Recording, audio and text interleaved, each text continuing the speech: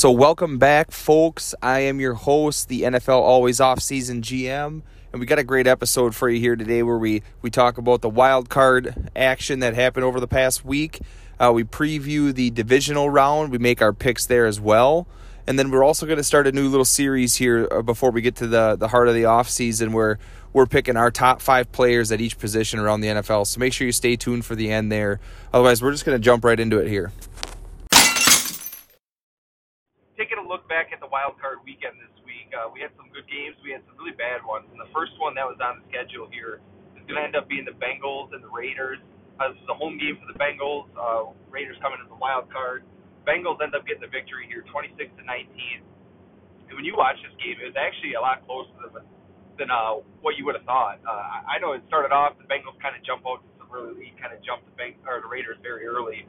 They were moving the ball pretty much at ease, it seemed like almost. And the Raiders kind of mounted a little bit of a comeback there at the end.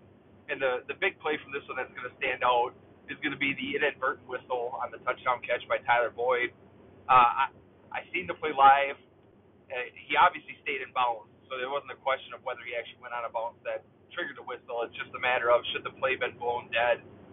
If the whistle did come through beforehand, they probably should have whistled it dead. This is a whole other ball game. I mean, maybe the Bengals play it different. They're not as conservative in the back end. The big thing is here is if that's the one play we're pointing to here, you're pointing at the wrong issue. Is that the Raiders didn't do enough to keep this game close. And if you're calling it out on one play, and I know that when you get into the playoffs, it depends on one play, but this one play shouldn't make or break a game. And I honestly don't think it really makes a difference here. I still think the Bengals find a way to win this one.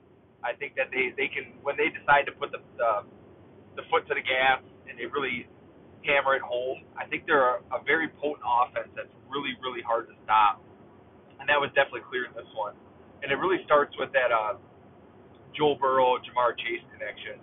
When you take a look at what they're able to do, Burrow goes for 244 and 2 touchdowns. When you look at Ja'Marr Chase, 9 catches for 116 yards. And honestly, I've always been a believer of the right system, the right quarterback, throwing to the right guys at the right times is the right thing. But the more you look at it, especially when you get into the playoffs, I'm leaning more to like these pre-existing connections and these guys, what they're able to do with guys that they're just familiar with and that they've thrown the ball to a lot. And I think that's a big part of this.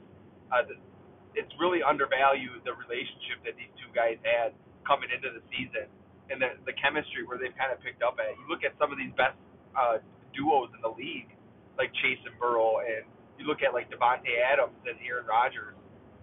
Like they're able to do the same thing. They're able to win at will, and they're almost like reading each other's minds. And I think that should hold some value when you get to these late season games because it very clearly plays a factor for two of these teams that I just mentioned, and it's a big factor for each of their offenses. The one concerning bit of piece I had from the Bengals side of things here is Joe Mixon has been one of the best running backs in the league this year, and really their inability to really include him the last couple of weeks. I mean, he's averaging like anywhere from 2 to 4 yards a carry during that time, and it just looks like, I mean, maybe teams, that's what they're game planning for. Hey, we're going to take one guy away. We're going to take away your run game, beat us with your arm. When you got 3 receivers like they do, I mean, maybe that's bad strategy. But I think in order to start beating some of these upper tier teams, like this next week, they're going to get the Titans. I think you're going to have to get Mixon going. You're going to have to get him more involved. You're going to have to start seeing some more heavy boxes and start freeing some up for some other guys down the field. On the flip side of things, I honestly thought from the get-go it was very clear that the Raiders were undermanned in this one. They were the team that was, fighting up a weight class. And you can point to the expanded playoff field, all this stuff, and maybe the Chargers should have been in. The Chargers' defense was just as bad as this Raiders' defense in the last couple of weeks. I really like their defense. I think there's a lot of potential. They just haven't lived up to it. So, honestly, it was an overachieving season for the Raiders, in my opinion. And, I mean, they have nothing to hang their heads about. I think that it was still pretty solid. I think they should still bring everybody back. I think they play hard for Bisaccia. Give him another year with a full year as the head coach guy and really see what he can do. And I think he could be the long-term answer there. So nothing to be too down about if you're a Raiders fan. But the Bengals, I think that's something that they can get excited about because this wasn't even their best football, and they still control pretty much this entire game. The second game of the weekend that we were taking a look at here is going to be the wild card game between the Patriots and the Bills. And it was going to be the Patriots being the 5 seed coming into the 4-seeded Bills, the 6-seeded Patriots coming into the 3-seeded Bills. And the Bills had the home game here and kind of were riding some momentum. They had a couple score victory over them at late in the season. And in this one, it felt like there was a chip on the shoulder. The Bills end up getting the win 47-17. And really it was complete domination for most of this game. It's 27-3 heading into halftime. And really they're running away with it. There were some stats out online that this was it was a perfect NFL game, mainly because Josh Allen had the ball 7 times and they scored 7 times. So that's really impressive there in its own.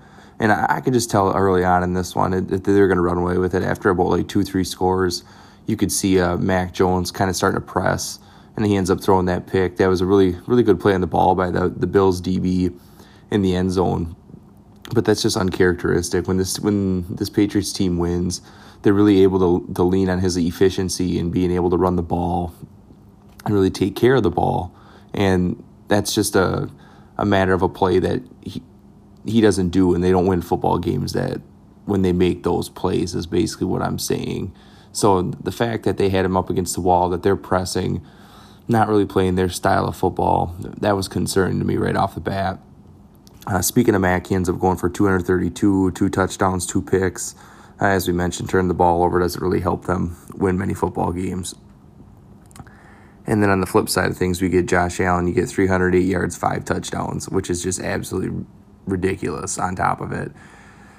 And really, as a whole here, the Bills almost outgained the Patriots by 200 yards, and they almost doubled what they had on the ground. And the Bills really aren't known for their ground game. You get 81 from Devin Singletary and 66 from Josh Gordon, 29 from Isaiah McKenzie. It just all-around complete domination.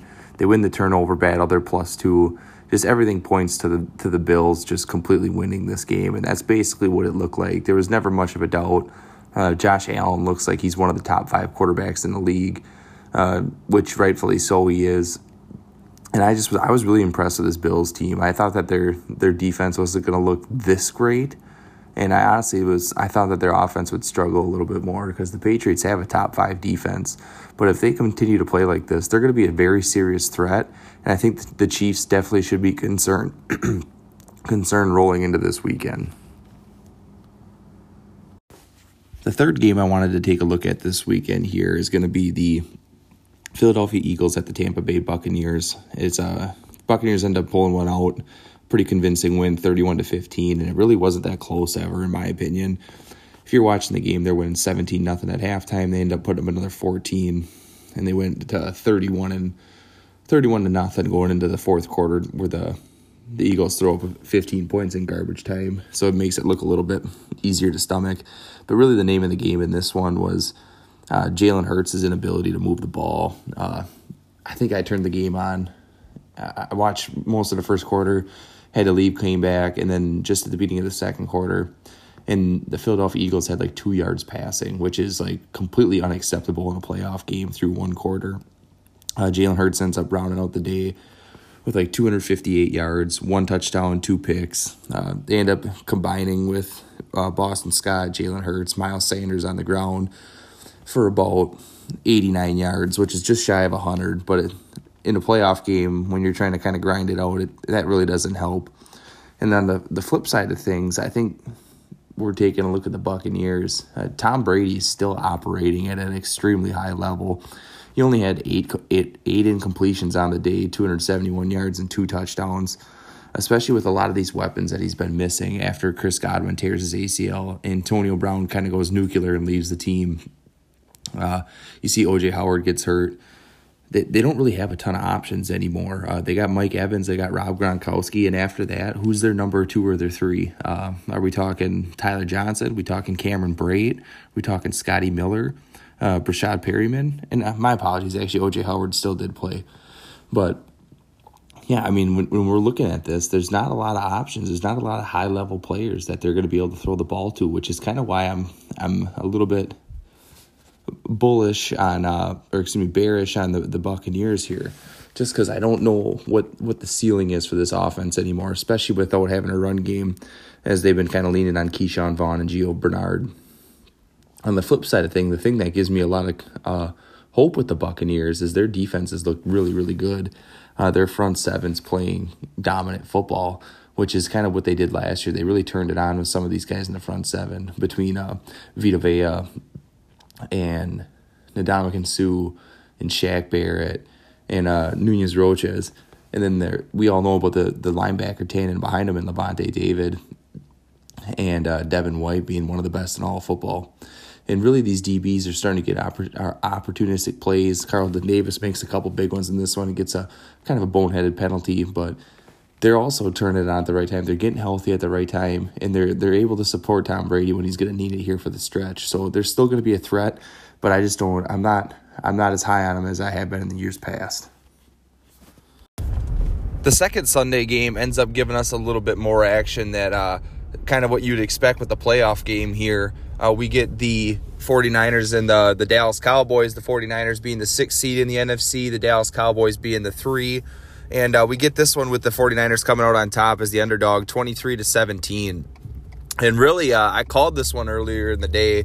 I know they were +3 on the day, ended up taking that one, they ended up covering. But really, I thought they were going to win outright. I was like, the 49ers are kind of rolling.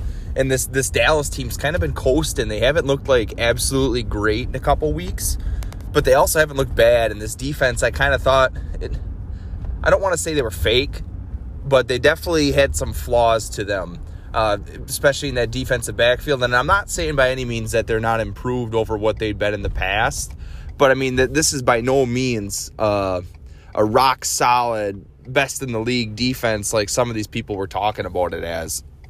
And I kind of thought that the 49ers would be able to control the ground game. I thought that maybe throwing the ball, they'd really be struggling, especially with Jimmy G's injury. And basically, I like this secondary better than I like this front seven for run defense. And that was kind of ends up being the overarching effect here is basically what I'm trying to get at. So when we take a look at the box score, you see 341 yards by the San Francisco 49ers. You get 307 yards by the Dallas Cowboys. In terms of the turnover battle, it's pretty much even here. They're both had one turnover, so that can't kind of cancel each other out. They even on possessions.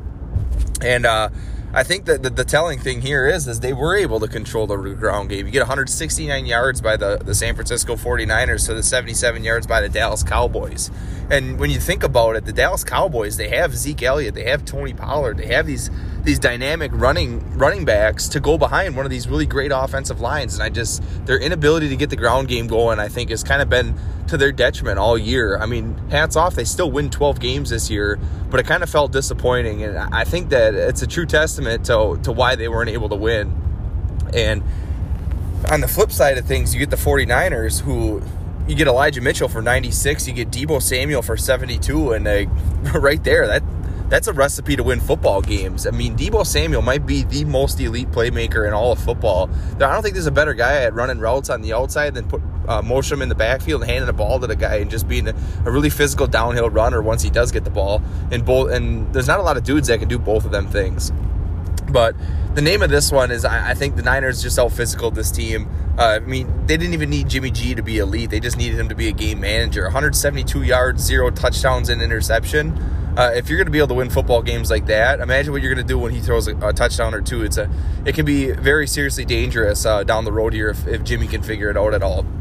And the other thing that I wanted to make sure we got in here, too, is that there was an absurd amount of penalty yards by the Dallas Cowboys.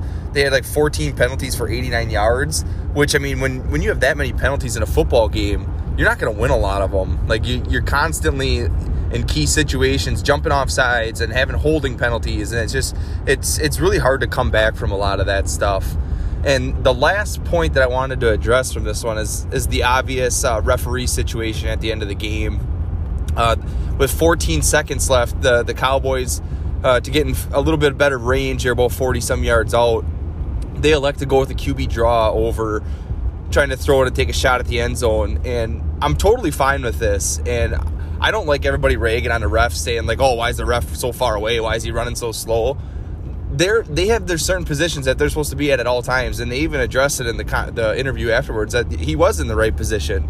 So my point is, why even put the ref in that situation? Why are you running the ball and handing it to your center? Why don't you put it on the ground, hand it to the ref, make it happen? And also, why are you running 20 yards down the field? Like, obviously, it's gonna be a time crunch here. Like, why would you even put yourself in that position to have to trust the referee to be on time to get your next playoff? Not even get the next playoff, just to spike the ball to get the next playoff. Like, I don't know. It didn't make a lot of sense to me in the moment. And I was just kind of like, really? That's how we're going to go with this? Like, if you're going to do that, why not go like a quick slant route where he can get 10 yards, get down, and you get 2 shots at the end zone or something like that? I don't know. I just didn't like it. I think it's more on the play calling, and it's more on the players as a whole. You can't blame the refs. I mean, we're a broken record here. Every single game, everybody's, oh, the refs are so bad. The refs are so bad. Like, don't put the game in the refs' hands. As a player, you do everything you can to win the game. Don't make it so close so that you have to depend on a referee to make the right call for you to win that game. So I'm all the way out on that one. The next game ended up being the Sunday night game. It was going to be the Pittsburgh Steelers at the Kansas City Chiefs. The Pittsburgh Steelers sneak into the playoffs here with the Jaguars' victory over the Colts at the end of the year. And really, I thought that they were going to be outclassed and outmatched for the entire thing, and I pretty much wasn't right. I don't want to spend a ton of time on this game because it was probably one of the least interesting ones of the entire weekend. But basically, the Steelers end up getting shot down here by the Chiefs, 42-21. And it kind of started off a little rough in this one. It was 0-0 through the first quarter, and then all of a sudden they start the second quarter. You get a fumble recovery by T.J. Watt for a touchdown, and the Steelers go up 7-0. And you're like, oh, is this going to be a football game? Have they... is their defensive game plan going to be better than what the Chiefs can do? Can they hold this offense? And then it just was mass eruption after that. The Chiefs end up just going off and winning by 3 scores. And you're like, oh, hey, we're the Chiefs, and we have a ton of offensive weapons and a ton of offensive players here that can really get stuff done. And we're just going to flex our muscle on you guys. They end up going for 478 yards to the Steelers 257. And when we take a look at the turnovers, the Chiefs actually lose this turnover battle. They're -1, but it didn't even matter. They're just so dominant on offense and able to move the ball that it was just too much for the Steelers. For the Steelers, if you haven't seen it yet, I recommend go searching for Big Ben's shot chart. I mean, this guy doesn't even throw the ball past 5 yards down the field anymore. It's almost embarrassing. Like, I don't know what else you can do for this guy. Like, if he's not done, some people are, obviously the mass speculation is, yep, this was his last game. There was a lot of flowers being thrown at him afterwards for, great career. But some people are speculating that he might be coming back, that he's, his ego is going to get the best of him. There's just no way this guy can do that. And I hate to dog him like this on the way out, because he has been a really good quarterback for the last couple decades here. Just the last 2 seasons, it's been really hard to watch. And 215, 2 touchdowns, doesn't sound bad, but when you look at that shot chart, you're going to be like, wow, it's like an RPO system here with a guy that can't run the ball. You're basically just leaning on Najee for the entire offense, which he ends up only with 29 yards, and then he ends up getting a couple catches for -1. So, yeah, I think you're asking a lot out of a rookie running back with not a whole lot of playmaking under center to help him out there. On the flip side of things, as it seems like the last 6 weeks, as we've been saying, other than maybe that Bengals game, it's seeming like the Chiefs are starting to kind of find their mojo. Patrick Mahomes, just an absolutely elite game. The stuff that we expect from him. 404 yards, 5 touchdowns, 1 interception. And then on the ground, the most surprising part of this game, I think, has got to be Jerick McKinnon. Jerick McKinnon, the longtime Viking. I believe he spent some time with the Niners, comes over to the Chiefs. And everybody kind of thought that he'd be this X factor of third down guy, able to do a couple different dynamic things. And with Clyde Edwards-Helaire's absence, he really kind of capitalized on this and kind of took that role finally that everybody was expecting him to do. He ends up with 61 yards on the ground. And I think what was more impressive was the receiving work that he got. It was 81 yards and a touchdown on 6 catches. And it really, when you're watching, they really were able to set up the screen game with him really, really well. He was able to kind of get in space and really move the chains that way, and actually end up getting into the pay dirt there. So I kind of like what he brings to the table moving forward. It's a little bit more dynamic than what we were seeing from Edwards-Helaire. I don't know if that's just because Edwards-Helaire has been kind of nicked up all year, but that's something to monitor while moving forward, because we know about Tyreek Hill, we know about Travis Kelce, we know what they can do on offense. It's just who's going to be that third option, the fourth option behind them guys that really creates the big-time mismatches against, the defense's not best cover players. So that's one thing that we could watch moving forward. But the Chiefs are looking extremely deadly heading into the divisional round. The last game from the weekend here is going to be the Rams and the Cardinals. The Rams are the home team here. They end up winning the NFC West. The Cardinals are coming into town. And really, I thought with a divisional matchup like this, and how good both of these teams kind of looked on paper, I thought that we were going to have a much more competitive game. But really, all realisticness, this wasn't a very good football game. The Rams, from the get-go, were just out-physicaling this Cardinals team. And we'll get to the Kyler Murray piece in a bit, but the Rams end up winning 34-11. And the Rams just complete domination.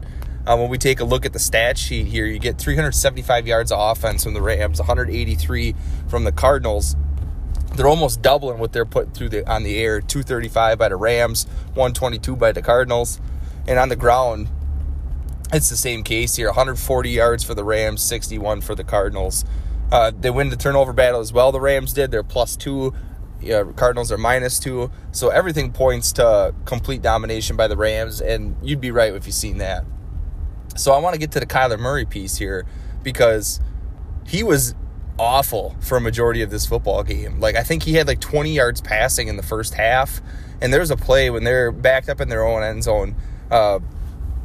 McVay wins the challenge on the A.J. Green catch and basically says that it's an incomplete pass, which forces them to the 2-yard line. So they go into pass formation, and when you're this deep in your end zone, it's got to be something quick. And if you're going to go to your second read, you got to make sure that ball's getting out on the second read.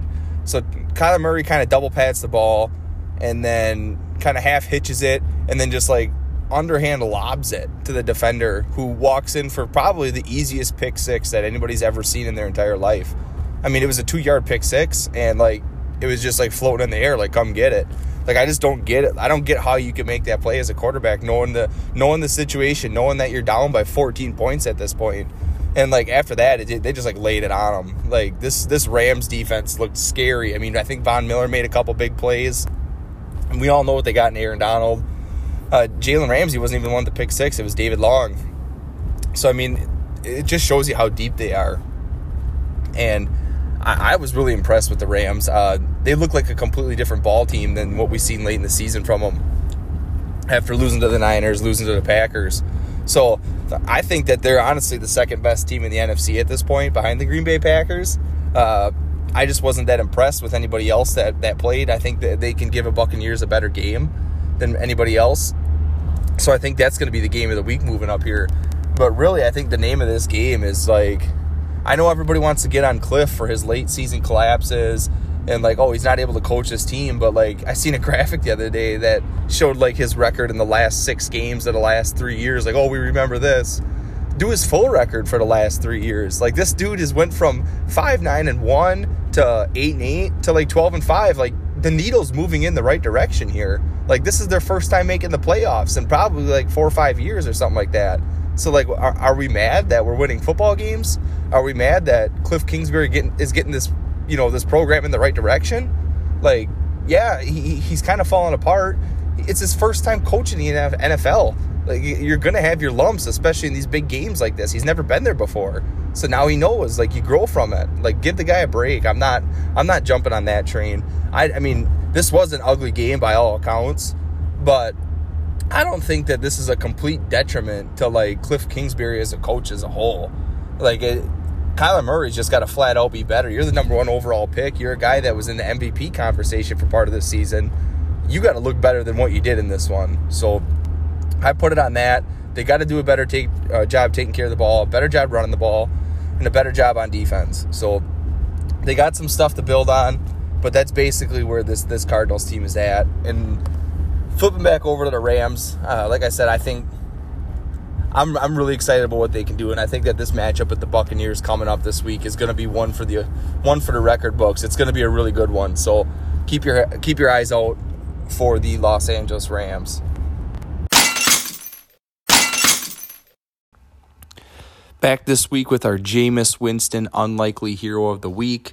And really this one's going to surprise nobody after we kind of gushed about him here in the first segment of the pod.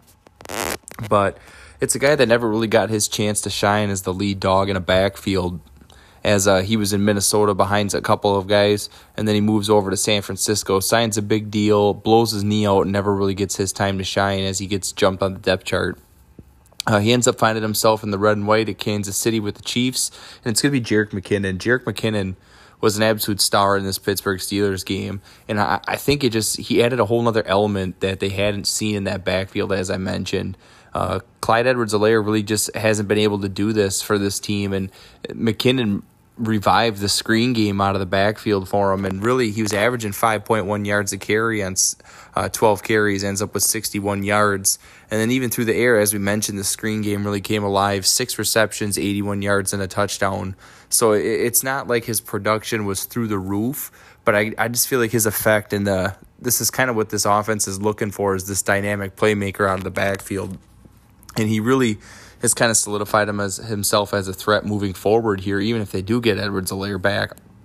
I definitely think he can carve out a role and really cause some teams to game plan around him in the future. So our pick for the Unlikely Hero of the Week this week, Jerick McKinnon. As we look ahead to the divisional round here, I just want to reflect for a quick moment here and let everybody know that we got the wild card selections last week 100% correct. So we went 6 for 6 on the games, and all of our winners hit. So that's a pretty big deal in my book. I think that shows you that while we might be rambling and not always have some of the best audio on this side, but we definitely know what we're talking about here at the Pound the Table podcast. So I definitely suggest you guys tune in and listen to this segment each week. But we're taking a look ahead to the divisional round here. So right off the bat, we get 2 games on Saturday, 2 games on Sunday, the first of which is going to be the Bengals at the Titans. It sounds like Derrick Henry's going to be a go at this one. It's just a matter of what the capacity he's going to be at is going to be, in my opinion. The Titans get the home field advantage as the 1 seed. The Bengals coming off a really, I would say, not red-hot victory, but it's a little bit less inspiring victory over the Raiders last week. I thought they left a lot on the table. As I mentioned previously, it definitely felt like they were controlling the entire game, but they weren't like dominating. So I don't think there was a big threat from the Raiders. I know it came down to the one play at some point, but really I don't think that makes a big difference in this game. They're going to be much more tested, I believe, defensively against the Titans. It sounds like A.J. Brown's back, Julio's going to be back, Derrick Henry's going to be back, so they're going to be at full capacity, full tilt here. But where I'm looking at here, the big matchup is going to be in the secondary. It's going to be, how can these DBs on the Titans hold up against guys like Jamar Chase, Tyler Boyd, T. Higgins, C.J. Sama, and even Mixon out of the backfield. I think that there's a ton of weapons on this Bengals offense, and they're really going to stress this Titans defense. It's really going to force them to get after the passer, which a lot of teams have been able to against the Bengals. It's just Burrow's been better than the pressure. So can he do it again? Can he do it on the biggest stage here? I'm going with, I'm taking the Bengals over the Titans. I think that they're going to be able to expose this defense and show that the Titans are kind of playing in this weak AFC South division and really capitalize on a wide-open AFC. So give me the Bengals over the Titans, which is going to take us right into our second game of the day, and it's going to be an NFC matchup. It's going to be the 49ers at the Green Bay Packers. I know a lot of people are talking about how the Niners have owned the Packers in the postseason recently. I know the last couple of their matchups, they've been limited injury-wise, and they haven't really been at a full roster. I know in this one, too, it sounds like Nick Bosa is a maybe, with the concussion protocol in the short week. And then it sounds like Fred Warner is going to be a little bit hobbled coming into this one. So those are 2 of possibly the best players on the 49ers roster that are going to be not at 100% for this matchup or even playing at all. which is big-time concerns because it sounds like the Packers are getting Randall Cobb back. Bakhtiari is going to be back. I believe Jair's been practicing, Jair Alexander, that is. So they're getting reinforcements back in a huge way for the Green Bay Packers. And we've already seen what they've been able to do without them guys. So can you just imagine, even if these guys are 85%, what they're going to bring to the table to really elevate this team to a whole nother level? If you can't tell already, I'm going with the Green Bay Packers just because the number one thing I believe it's going to get picked apart here is going to be these Packers playmakers against these 49ers DBs. I mean, you got Jimmy Ward, and after that, I'm not really confident in just about anybody that's on this defensive backfield. Fred Warner can be a difference maker, helping in the middle of the field, but if he's hobbled, I don't know how much help he's going to be against some of these guys as well. I just think that Devontae Adams and even like Marquez Valdes-Scantling and Allen Lazard are going to be huge matchup nightmares because they got some serious size, and we know what Devontae Adams can do pretty much all over the field.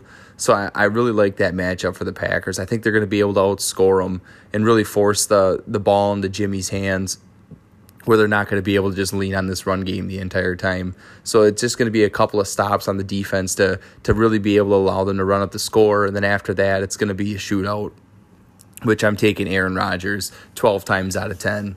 So Packers over the Niners Saturday night. And that's going to lead us right into the Sunday matchup. And I think that you're going to get two really solid games on Sunday this week. And they're really big-time games. It's going to be the Los Angeles Rams at the Tampa Bay Buccaneers. And when I'm taking a look at this one, the Buccaneers looked very efficient. They beat up on a lesser opponent, the Eagles, last week.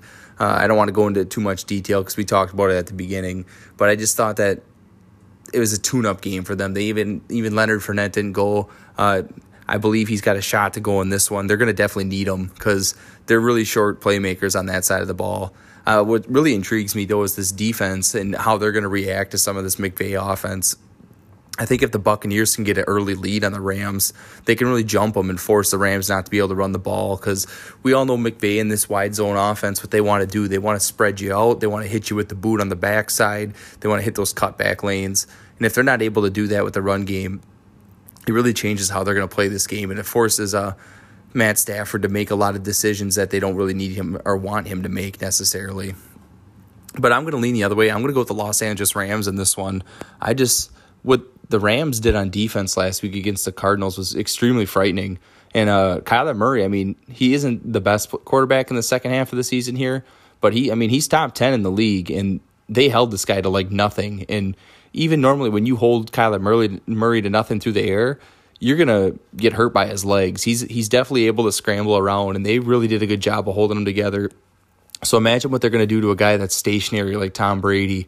He's basically just daring you to blitz him because he gets the ball out so fast. So what happens when your cover corners like Jalen Ramsey and this David Long that looked really good and Darius Williams, all these guys take away some of them quicker routes, and they're going to rush you with like just 4 or 5 guys here. They're going to get after you, and they're going to collapse inside of that pocket with Donald. And I don't know if I want to be the guy staying there when they do. So give me the Rams over the Buccaneers. And that's going to take us into the Bills at the Chiefs.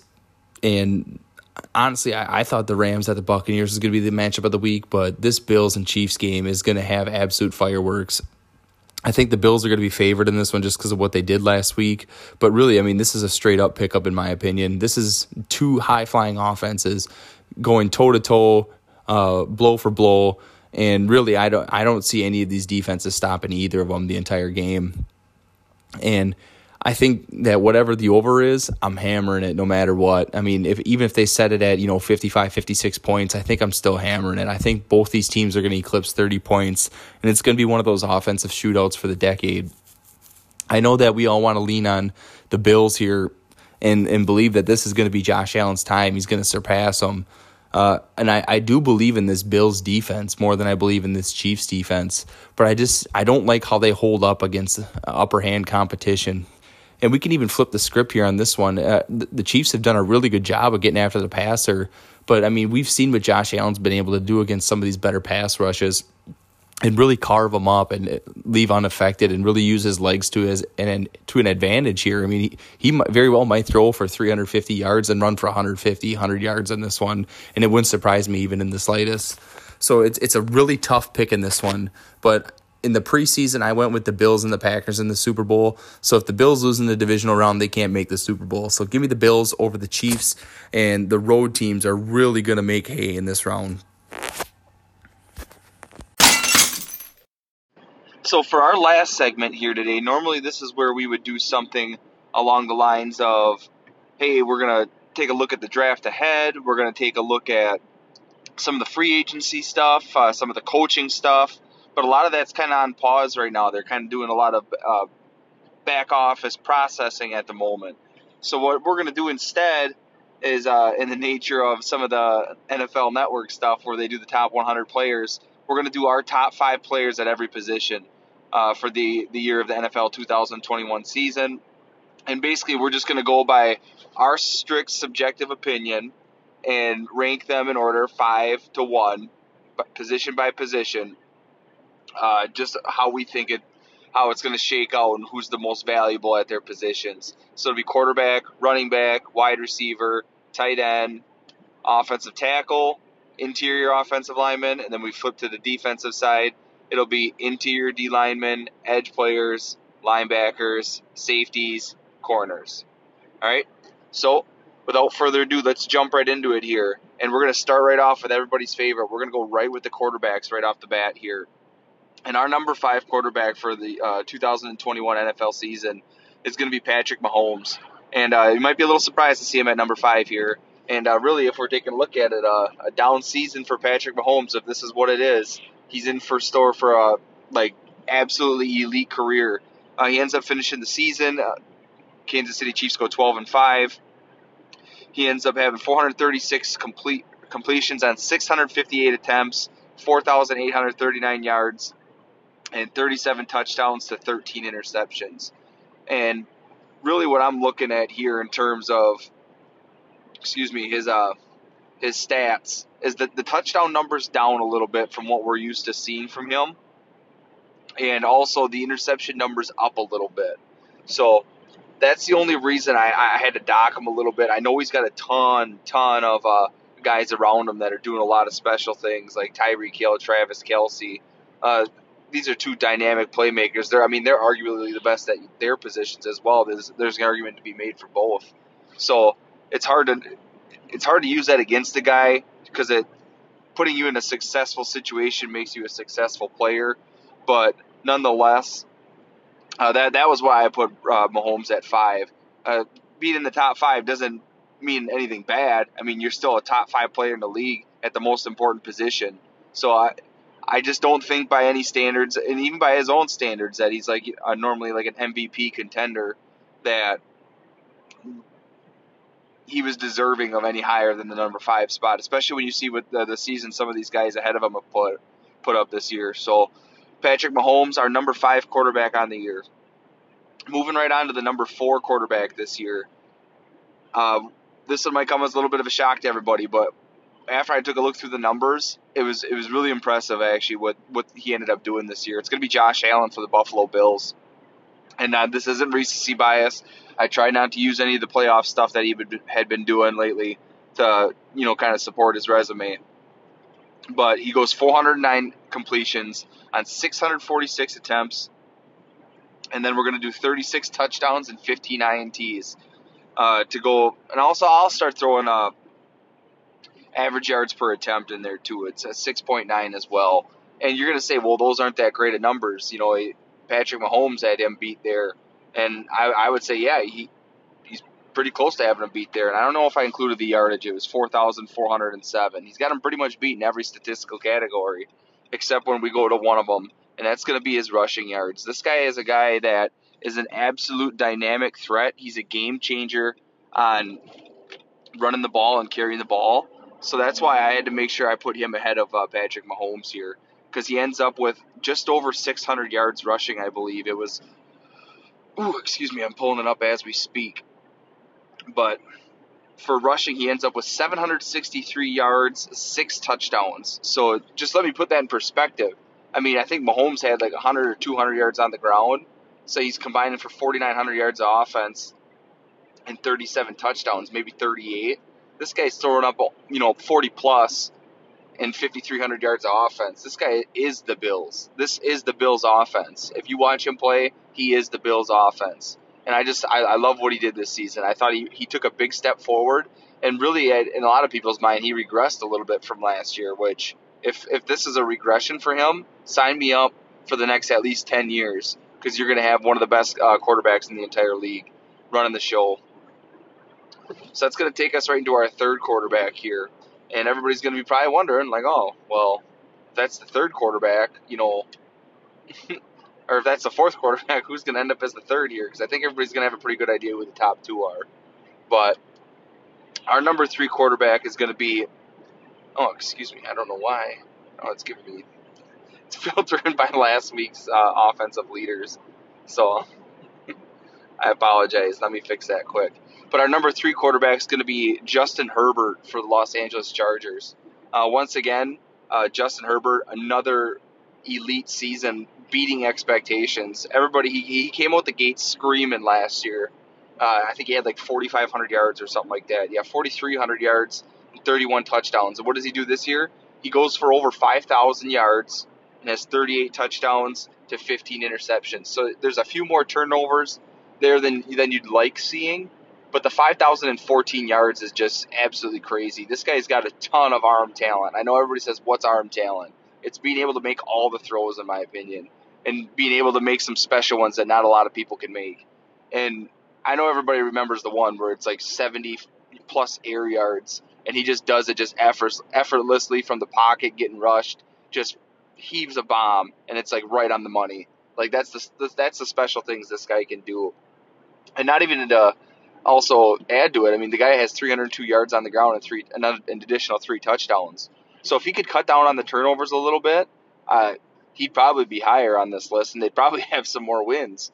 But in my opinion, this guy is a truly ascending quarterback. He's a true game changer. He's changing the entire outlook of that Chargers franchise. So give me Justin Herbert as the number 3 quarterback in the NFL this season, which is going to take us right into the number 2 spot. And this is where it's going to get a little subjective. So if I make anybody mad and they say that my rankings are garbage, I understand. That's fine. Like I said, it's my opinion. It's my thoughts. And maybe I'm a little jaded. But give me number 2 quarterback for the 2021 NFL season is going to be Tom Brady. So Tom Brady for the Tampa Bay Buccaneers had arguably the best statistical season of any NFL quarterback this year. He goes for 5,316 yards, 43 touchdowns, 12 interceptions. And I'm not even going to read his interception numbers because nobody's going to be that impressed with them. So he has a really, really solid season this year, and honestly leads in some of the most statistical categories, or most important, I should say. And he ends up with the second best QBR by ESPN's standards as well, 68.2. And we'll get to who's number 1 there in a second. But Brady doing what he's doing at the age of 44 just doesn't even make sense anymore. This is a guy that's literally defying time. Normally we start saying guys are wearing down, their arms start wearing out. Look at what happened to Ben Roethlisberger this year. It's a guy that's 6-7 years younger than Brady, and he completely lost all the velocity in his arm. He isn't able to put balls down the field. He isn't able to put some of the speed on it that you see Brady doing. And Brady's doing it from a pocket where he can't move. Like, Brady's never been this mobile guy that's been able to extend plays. I should say using speed alone. He's able to navigate the pocket and do stuff that we've never seen before and that we may never see again. And he has a way of processing the field that we may never see again. I mean, he's seeing stuff that there's no way anybody else in this league is seeing. And when you're 44 years old, that's what you got to do. And he's the quarterback for the number 2 team in the NFC. They're still alive in the playoffs. Like I said, I'm not going to count them being alive in the playoffs as anything that is weighing into my subjectivity here. But nonetheless, I mean, it's impressive what he's doing, especially now in the later half of the season here. He's losing a lot of his weapons. So that's going to put Brady at number 2 for me, mainly just because like the stats are absolutely off the charts. They don't even make sense anymore. So number 2, Tom Brady.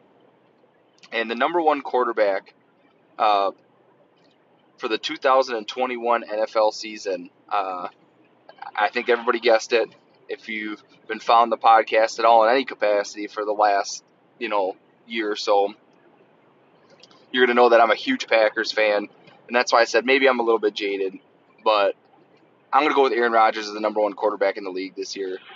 If anybody has watched a Green Bay Packers game this year, you're going to be able to tell why he's the best player in the NFL. This guy, it's absolutely remarkable what he's doing. They're missing 3 to 4 offensive line starters for a majority of the season between Elton Jenkins, David Bakhtiari, Josh Myers, and Billy Turner. I mean, name me one team in the NFL that can miss 4 of their starting offensive linemen and still have their quarterback being kept upright and being put in great situations. I mean, look what Burrow's doing. He's been sacked 50-some times.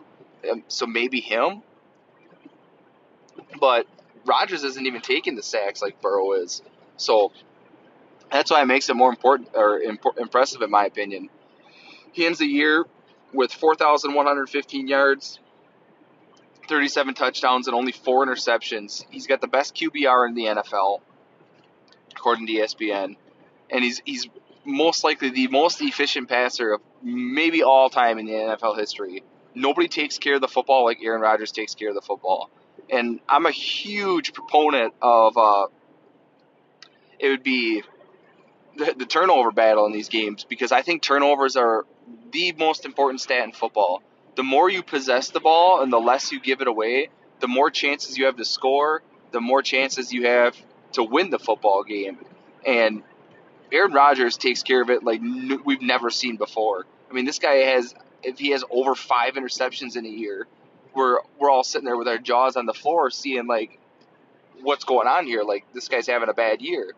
But he's not. It's just a normal year by his standards. 4 or 5 interceptions, and he's going to throw up 35 to 40 touchdowns a year, plus 4,000 yards. Like, this is stuff that people aren't supposed to be able to do, and he's also doing it at an accelerated age. Except I think his arm, on top of what he can do compared to Brady, is stuff that you write legends about. His ability to put touch on passes, 50, 60 yards down the field. His ability to escape pressure at 36 years old and really just scan the field and know what's going on at all times. It's truly a great thing what he's doing, and it's really history in the making. He really, in my opinion, deserves to get a second MVP this year, and I think he's going to get that. He's going to lock that up and bring that home. He was first team AP All-Pro.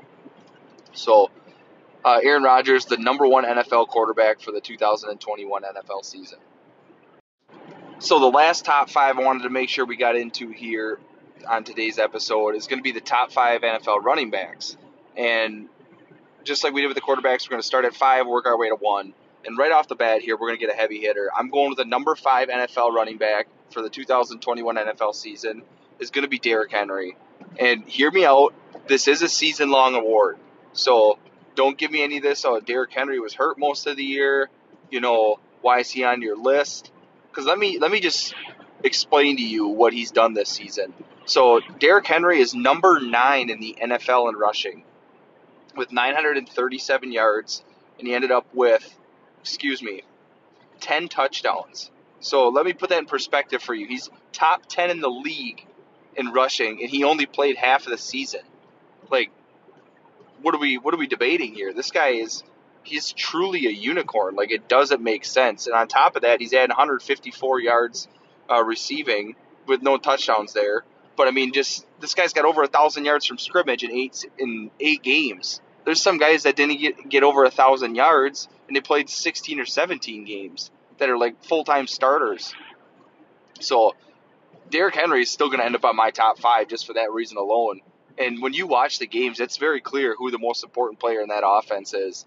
We kind of seen what Ryan Tannehill is without Derrick Henry. And, I mean, you guys can think what you want, but I ain't signing up for that show anytime soon if I'm a front office GM. So Derrick Henry, in my opinion, he's worthy of a higher spot at number 5.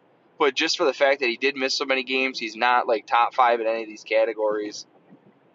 Puts a little pause on my game. I don't think I can throw him much higher than this, but he definitely deserves to be on just about any list that you're talking about when you're talking about top running backs in the NFL. So number 5, going to Derrick Henry for this season. The number 4 NFL running back, we're going to get into some more of the ones you're going to expect here. And number 4 is going to be Joe Mixon for the Cincinnati Bengals. And Joe Mixon's done some really special things this season. He ended up being the number 3 NFL rusher in NFL yardage this season with 1,205 yards. He ends up with 13 touchdowns. And I know his receiving stats are up there a little bit as well, too. He ends up with 314 yards and 3 touchdowns there as well. So he's a little bit of a threat through the air. But Mixon is honestly, I think he's the most key piece of this Bengals offense on basically setting up what they want to do. Because I know you could tell me all about this prolific season that Ja'Marr Chase is having and all these receiving threats with Boyd and Higgins and Uzomah and Joe Burrow, but I think when they really stick to their guns and they really dedicate themselves to this run game, it really opens up a dimension to this offense that is a lot different and keeps teams guessing, just because they're not always the best pass blocking team. So why not let the guys up front do what's a little bit easier for them and run block?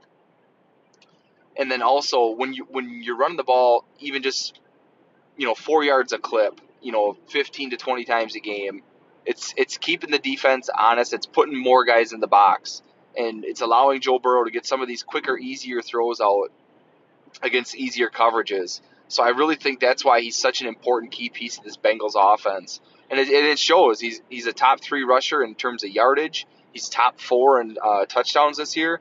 I just really like what Joe Mixon did this year, and I think he's well worthy of the number 4 running back in the NFL. Which is going to take us right into our 3rd running back this season. And this one's going to be, this when I'm looking through the stats, I'm remembering who's what for each team. And this one kind of caught me off guard. I was like, man, was he really that good this season? And then I go and check the numbers. He really was that good this season. So it's going to be Austin Ekeler. He's the number 3 NFL running back. And we've seen flashes in the past of what this guy's able to do when he's healthy. That's just the caveat there is when he's healthy. He's always had a couple of nagging injuries. I think he had one small one this year where he missed a little bit of time, but it was nothing significant because he ends up with some of these crazy volume stats. But he ends up with 911 yards on the ground and 12 touchdowns.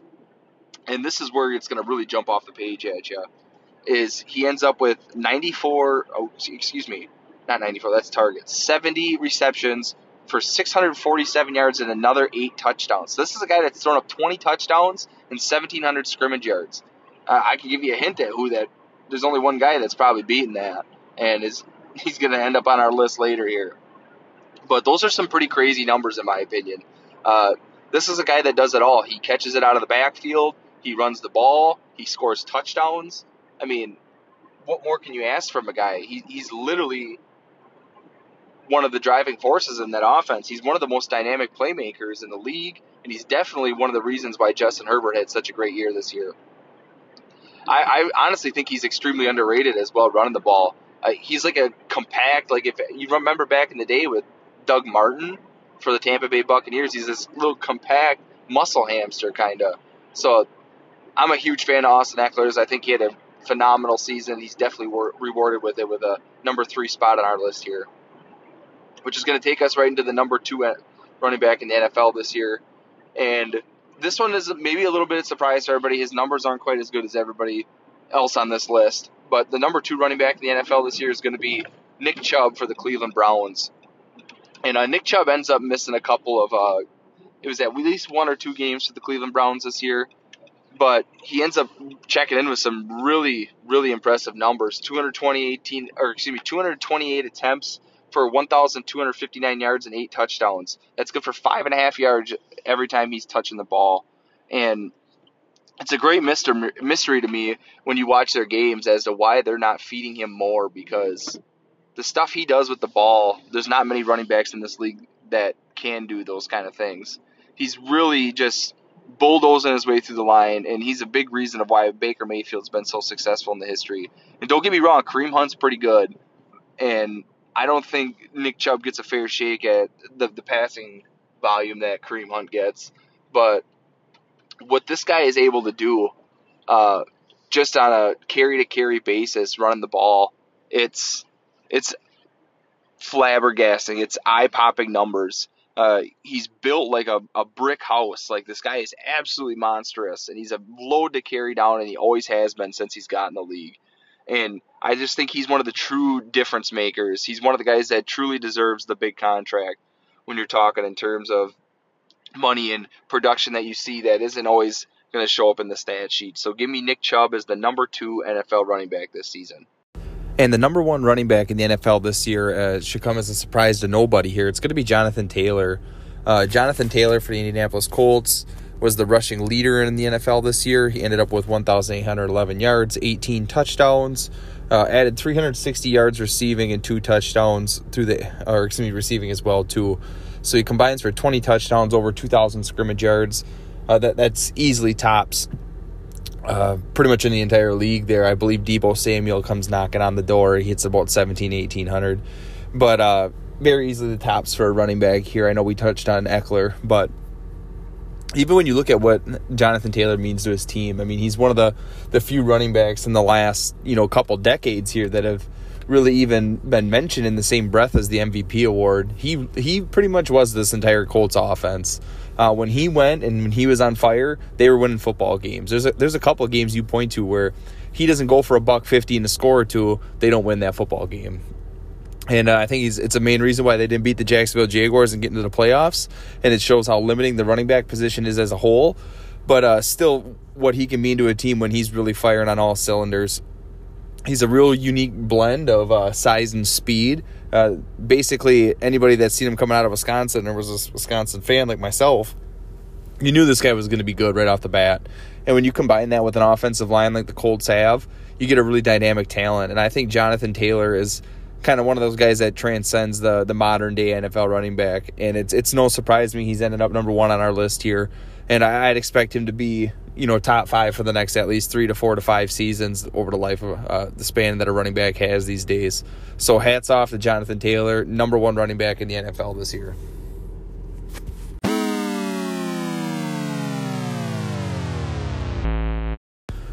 So that's going to be it, folks. We really appreciate everybody tuning in this week. As always, you guys are the greatest. Hope you guys liked that last little bit of the segment there. I got a lot of feedback on some of my top 5 guys at each position on Twitter, so I wanted to make sure that was something that we were going to hit on coming up here at some point in the season. So what better time now before we get to the heart of the offseason. So next week we're going to be doing wide receivers and tight ends. I kind of spoiled the tight ends on Twitter the other day, so that's a little bit of a preview, but we're going to make sure we hit on every position. Also, we'll make sure we review the divisional round as always and make our conference championship picks next week. And as always, I'm a little behind. I'm just guessing Wednesday, Thursday is going to be the new day we're coming out with the pod every week. So just make sure you keep an eye out and hit that subscribe button so you get notified when it comes out. Otherwise, we'll see you guys all next week, and thanks again.